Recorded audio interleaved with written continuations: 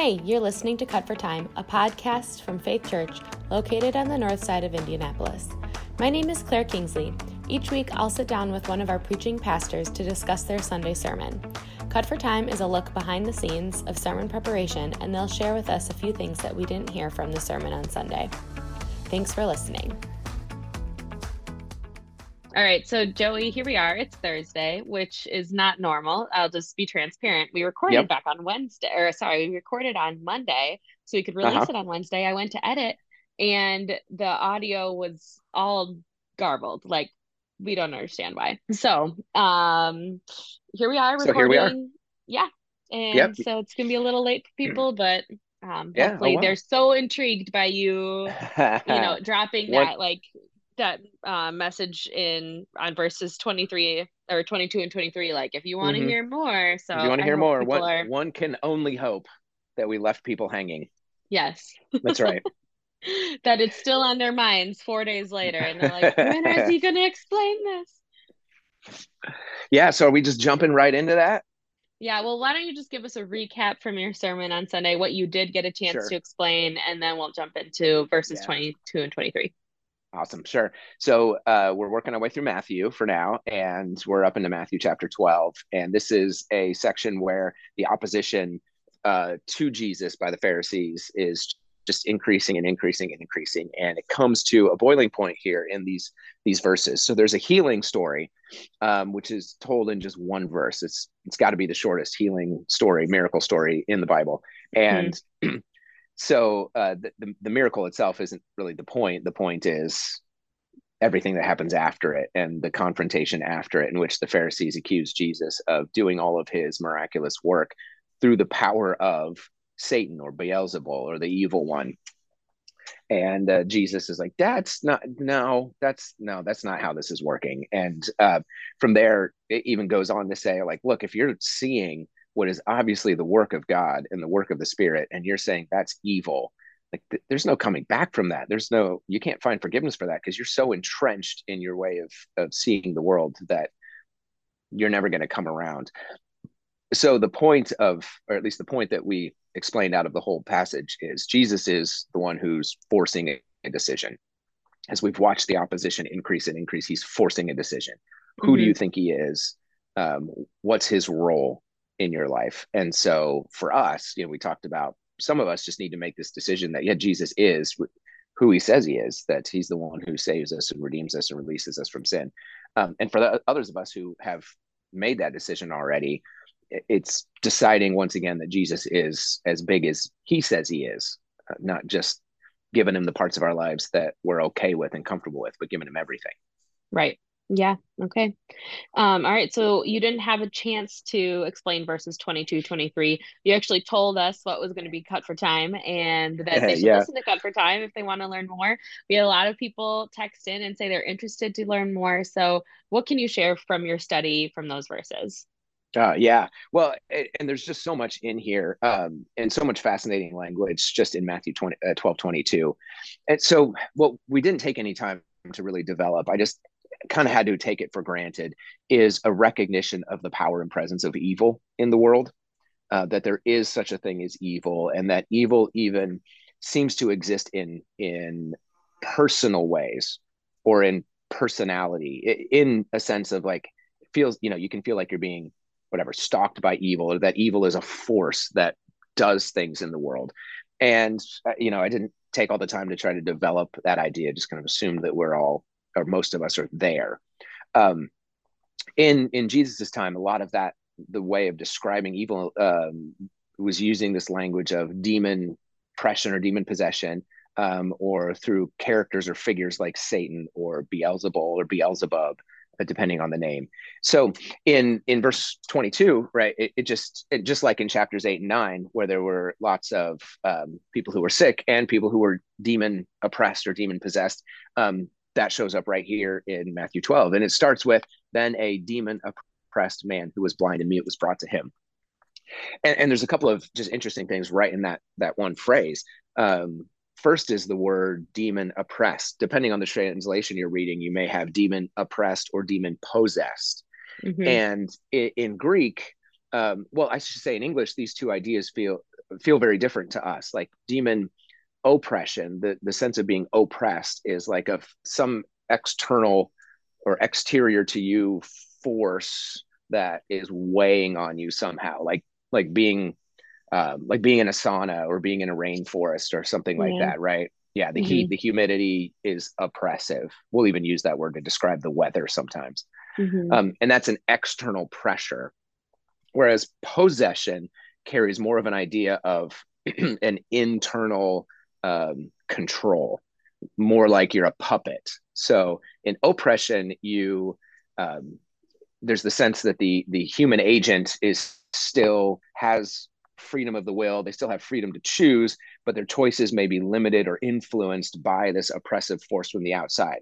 Same way as like you would never wear a parka in the rainforest, right? Because of the Mm-hmm. oppression of the environment. But possession makes it sound more like you're a puppet and your free will, your agency, your choice is gone. And there's just a hand controlling you from the inside. But in Greek, both of those flavors are captured in one word, and there's not a distinction made. The distinction is sort of made in the storytelling. Like, okay, well, what was actually happening? Mm-hmm. So if we were to kind of strictly translate Greek into English to try to capture that, we would have to use a word like demonized. So, we would read like, then a demonized man who was blind and mute was brought to him. And okay, then it would be left to us as interpreters and readers to go like, well, is this oppression or is this possession? And the ESV that we generally use at Faith is pretty careful to always translate it oppression unless there is clues in the story itself where Jesus is commanding a demon to like come out of a Mm-hmm. person. So unless there's that movement out of the person or discussion about moving into a person, or coming out of the person and into the pigs or whatever the story is, in those contexts, the ESV tends to use possession. Otherwise, it uses oppression and invites the reader to help see, those helps the reader see those nuances and Sure. try to understand the difference. So in this case, what's really fascinating is here we have a demonized man with physical ailments, blindness and muteness. Normally, throughout the stories of Jesus's healings, demonization or demon oppression or demon possession leads to more along the lines of what look like mental breakdowns, like insanity or schizophrenia or some sort of experience. And I'm certainly not trying to imply that those what we label those clinical diagnoses are caused by demons, but the descriptions of people's what they're doing in these Experiences with that. stories, their Yeah. experiences, tend to be more in that mental instability realm. Mm-hmm. And in every case of a demonized person, Jesus heals the person or casts out the demon with a word. But in every case, or just about every case, where there's a physical problem, blindness, muteness, deafness, lameness, whatever, Jesus usually heals hands on. He touches the person, he makes mud and, puts it on their eyes, he sticks his fingers in their ears, whatever it is, right?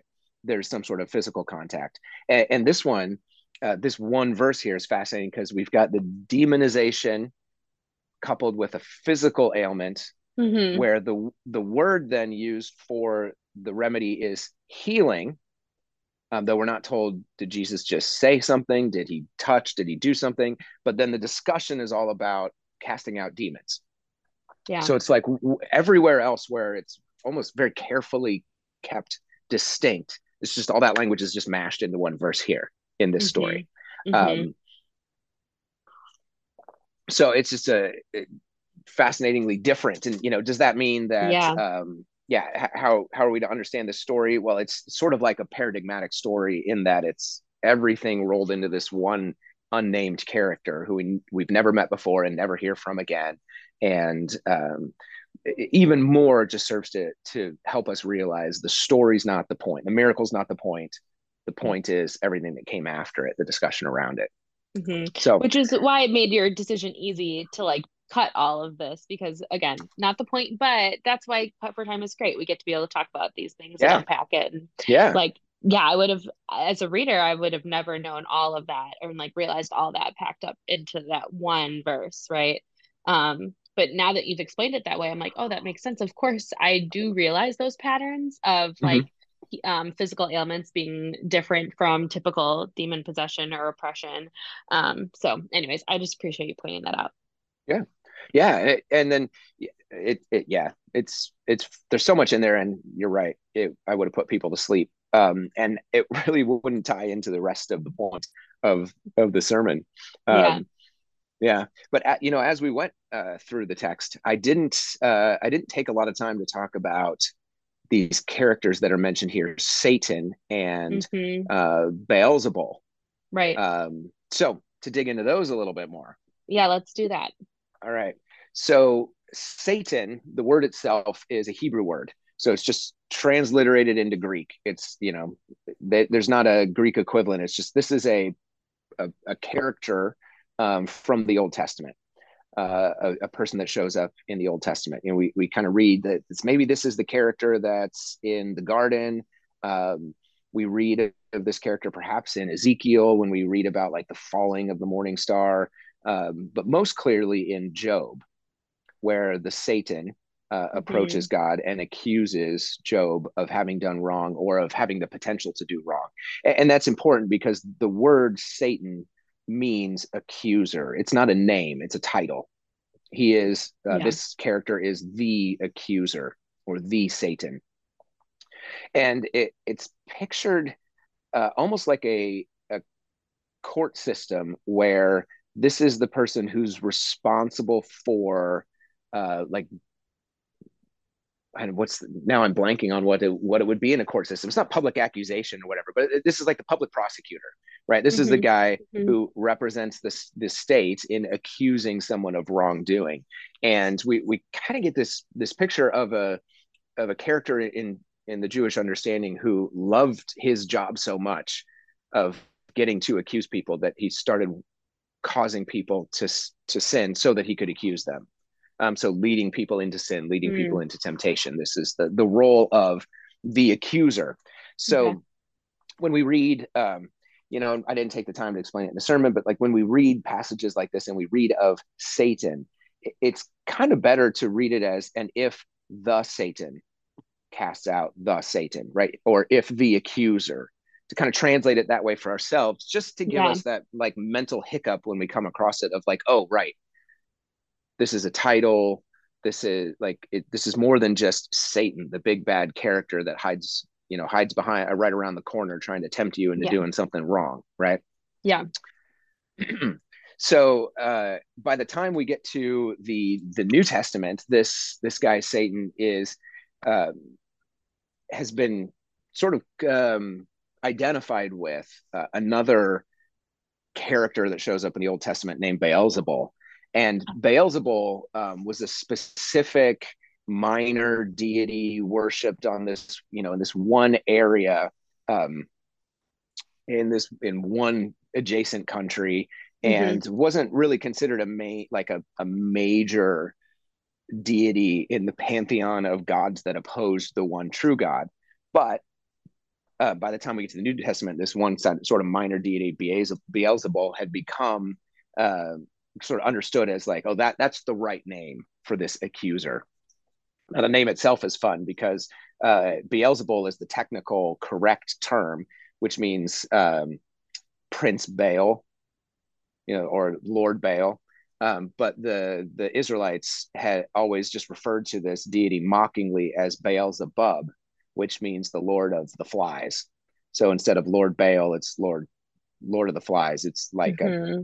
it's like a playground taunt, right? Like where we're, Lord Baal, it's more like Lord Fat Whale or something like that. Hmm. Yeah. So yeah. So by the time we get here, New Testament, um, when you talk about Beelzebul, everyone is like, oh, okay, so you're talking about sort of like the accuser, the figure that personifies for us our understanding of evil as an active force in the Yeah. world.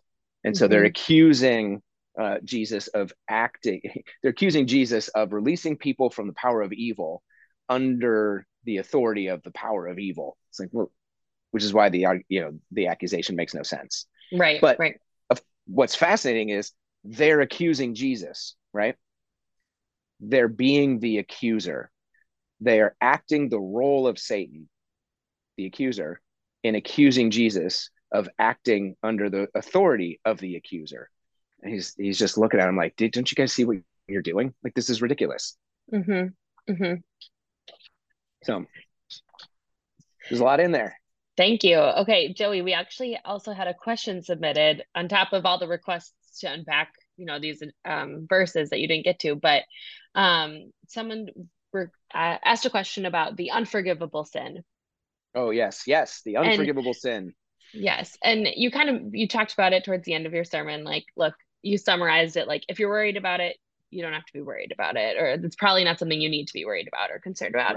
Right. Well, this person asked that they've heard it said that actually it was just only a sin that was able to be committed during Jesus's time. It's not even something that we're able to do now. Have you heard this argument before? And then what's behind that? Is that true? Yeah. No, it's a helpful argument. So the unforgivable sin, or the sin of blasphemy against the Holy Spirit, that sin that cannot be forgiven. The best way to understand what Jesus is talking about here, because this is in a context of these Pharisees accusing him of acting under the power of Satan and categorically refusing to see anything he is doing that is on the face of it is like, this is obviously the work of the Spirit of God. And Matthew makes that clear by quoting from Isaiah 42 right before this story, that I will put my Spirit on this one, God says, this servant in whom I am pleased. And this is Jesus. Like, this is the work of the Spirit. And if you're seeing the clear manifest work of the Spirit in the world, especially at Jesus's time, as was predicted, as was understood to be coming by God through this servant on whom he had given his Spirit, and you're seeing all of that, and you're like, the only explanation for this is evil. This is pure evil. Like, look, if you're seeing that and you're categorically refusing to acknowledge this as the work of God, like, there's no real coming back from that. So seeing the work of the Spirit, ascribing it to Satan, this is the unforgivable sin.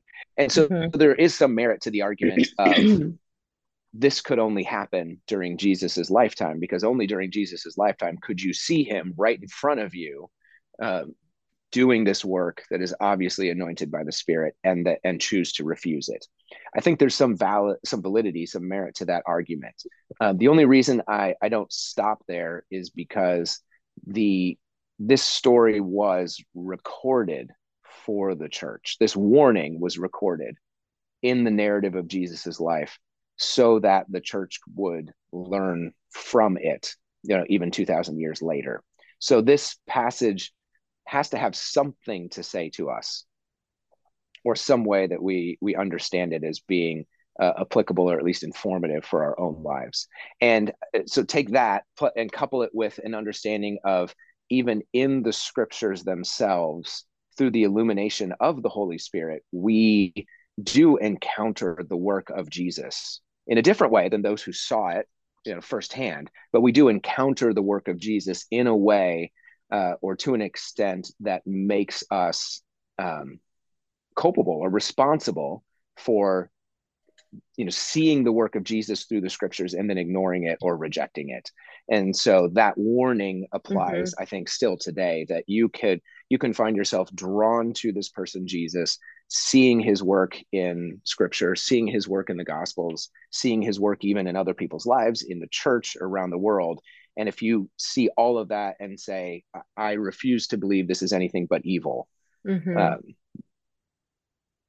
that's a pretty settled position in which Jesus warns us forgiveness is pretty much impossible to find. Yeah. In our first attempted recording of Cup for Time, you also had a chance to explain a little bit about how to define evil, like what is evil? Evil is the lack of good, or of anything created. Can you talk a little bit more about that? Yeah, sure. Yeah, no, I'm glad you remember that, because that was a fun discussion. Yeah, so it is important for us to wrap our minds around the idea that evil is not a positive force. It is not a constructive force. You can think of evil. Well, let me put it this way. Like some people will say, hey, God created everything. Does that mean God created sin? Well, no, because sin isn't strictly speaking, evil and sin are not things that can be created. They are the lack of things. Evil is the lack of good or the absence of good, or the tearing down of good. It is like goodness is, say, building a car, constructing a building. Evil is the rust on the car or the force of gravity that pulls down the building over time. Evil is only ever destructive. It is never constructive. It cannot build something. It can only destroy something from the inside. So evil, it's better to think of evil as like a hole in the ground. You don't, even though we use the language this way, you don't make a hole in the ground. You don't make the absence of something. I mean, you're just removing dirt is what you're doing, right? A hole isn't a thing. It's the lack of a thing. It's where there should be a thing, but that thing's not there. So a hole is a non-entity. In a similar way, evil is a non-entity. It is the corruption or the absence of good. So it's important for us to remember that, because when we ask questions like, the capacity to commit evil acts, or can God do evil? Could Jesus sin? Could God do something evil or sin? Or even does evil have the power to do XYZ, right? Exactly. Right. So, there's fascinating illustration of Satan in somewhere in Peter talking, and I forget the reference, where he says, beware, your adversary is like a roaring lion prowling about seeking whom he can devour. Right. So what's and I want to come back to that illustration in just a moment here, that image, because we read it metaphorically, and I think we should probably read it a little bit more literally. And here's what I mean. When we talk about Satan or the accuser, we tend to talk about this character, and I've used the word character a number of times specifically. We tend to talk about this character as almost an equal but opposite force to God, right? So like God is pure good, Satan is pure evil. And somewhat in sort of our popular conceptions of this, we're like, yeah, God is all powerful for good, and Satan is like super powerful for evil, maybe, and you got to be careful because he might be tempting you to do all these things. He's always everywhere, all around the corner, or at least his demons are and his minions are and all that stuff. And there's some good, healthy warning in that. Don't underestimate the power of evil. But Satan, when Satan was originally a created being, an angel. The bearer of light was his name, the name given to him, and I think Ezekiel, Lucifer, the light bearer, the lux bearer. When Satan fell, that fall, what comes with that fall is sort of a descent into what I would call sub-personality. Meaning, okay, God, angels, human beings, we are persons. We have the ability to, we are independent creatures who have the ability to think rationally and pursue the good in some way or another. Satan, having fallen from the heights of being an angel in God's throne room, has fallen below the level of human beings and is at the level, more like at the level of an animal. Meaning, he's like a roaring lion, pursuing, prowling around, seeking whom he may devour. We use words like want and desire and love and seeking and things like that of animals, but we don't apply to those animals the preconception of like rational thought. My cats, we'll talk about I just said my cats, our cats, right? The 4 cats that our family owns, they all have things that they like, things they want, things they desire. But we don't, when we use those words like want, desire, we don't mean them in the same way we mean them about persons, about people, humans, rational creatures. We don't mean that the cats analyze the various options and have come to the decision that this particular cat food is best. They just like it or they don't, right? So Satan, I think, seeks to devour. Satan opposes the forces of God in the same way that, or similar way that a lion rules a kingdom and seeks to devour whatever will satisfy its hunger, right? Satan seeks to destroy the kingdom of God in the same way that a lion loves to rip apart a gazelle and just devour that thing. Satan is deceptive and is wily. I'm not sure what the other word for it is. He's deceptive and plotting in the same way that a cheetah can stalk its prey and can, stay low and stay in the grass and whatever, and can very carefully and very deceptively stalk its prey. So Satan, like a lion, seeks to devour and destroy, never to construct, never to build. But I think that seeking to destroy, that seeking to devour, we should understand it more in an animalistic sense of like, you're just opposed, like a lion loves to rip apart, small furry creatures. Satan just loves to rip apart anything that is good.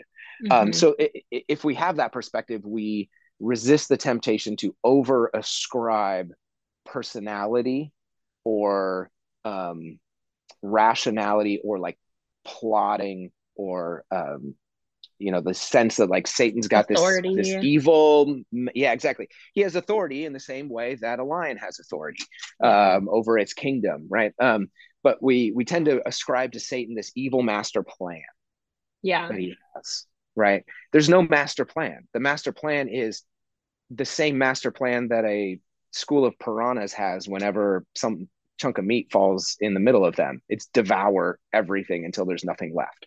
That's the master plan. And that's why I think we see so much more demonic activity or resistance from Satan during Jesus's lifetime on earth.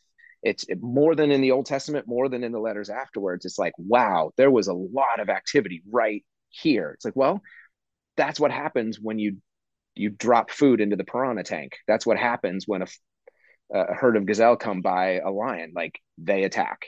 And it's the Son of God on earth that is going to be, that's going to draw that attention. It's going to draw that attention and draw that attack. So I don't want to underplay the power of evil or even the personal sense with which evil can stalk and you feel the sort of force or presence of evil as some have described it. But nor do I want to overplay the personality of Satan as this conniving figure with a master plan for how to rule the universe. I think it's a lot more base and animalistic than that. Okay, well, Joey, we appreciate you going through that. And we don't have an opportunity for people to ask questions following Cut for Time. Like, we don't have a good way to answer those. So if people are listening to this, they have questions. We're not going to do necessarily a follow-up podcast episode to Cut for Time. Though we could if we could find time, but we're here on Thursday recording. We're here on Thursday. Wednesday's episode. I guess if people text in next time I'm up on an episode, you can be like, hey, we got a flashback from the archives 2 weeks ago. You preached this. Here's a follow-up question. Yes. And people could always text in. They can email podcast at Faith Live It Out. We can email responses. You're like willing to field those questions. So For sure. Okay. Yeah. All right. Thanks for your time, Joey, again. Yeah. Hey, I hope the audio works this time and that, demons didn't get into the system like last time. Yeah, we'll find out when I listen back. So fingers crossed. That's right. If you're hearing this, it means it worked, right? Yeah. All right. Thanks, Joey. Thanks for listening to this week's episode of Cut for Time. If you wish to submit questions to our pastors following their sermon, you can email them to podcast@faithliveitout.org or text them into our Faith Church texting number, and we'll do our best to cover it in the week's episode. If this conversation blessed you in any way, we encourage you to share it with others. Thanks for listening. We'll be back again next week.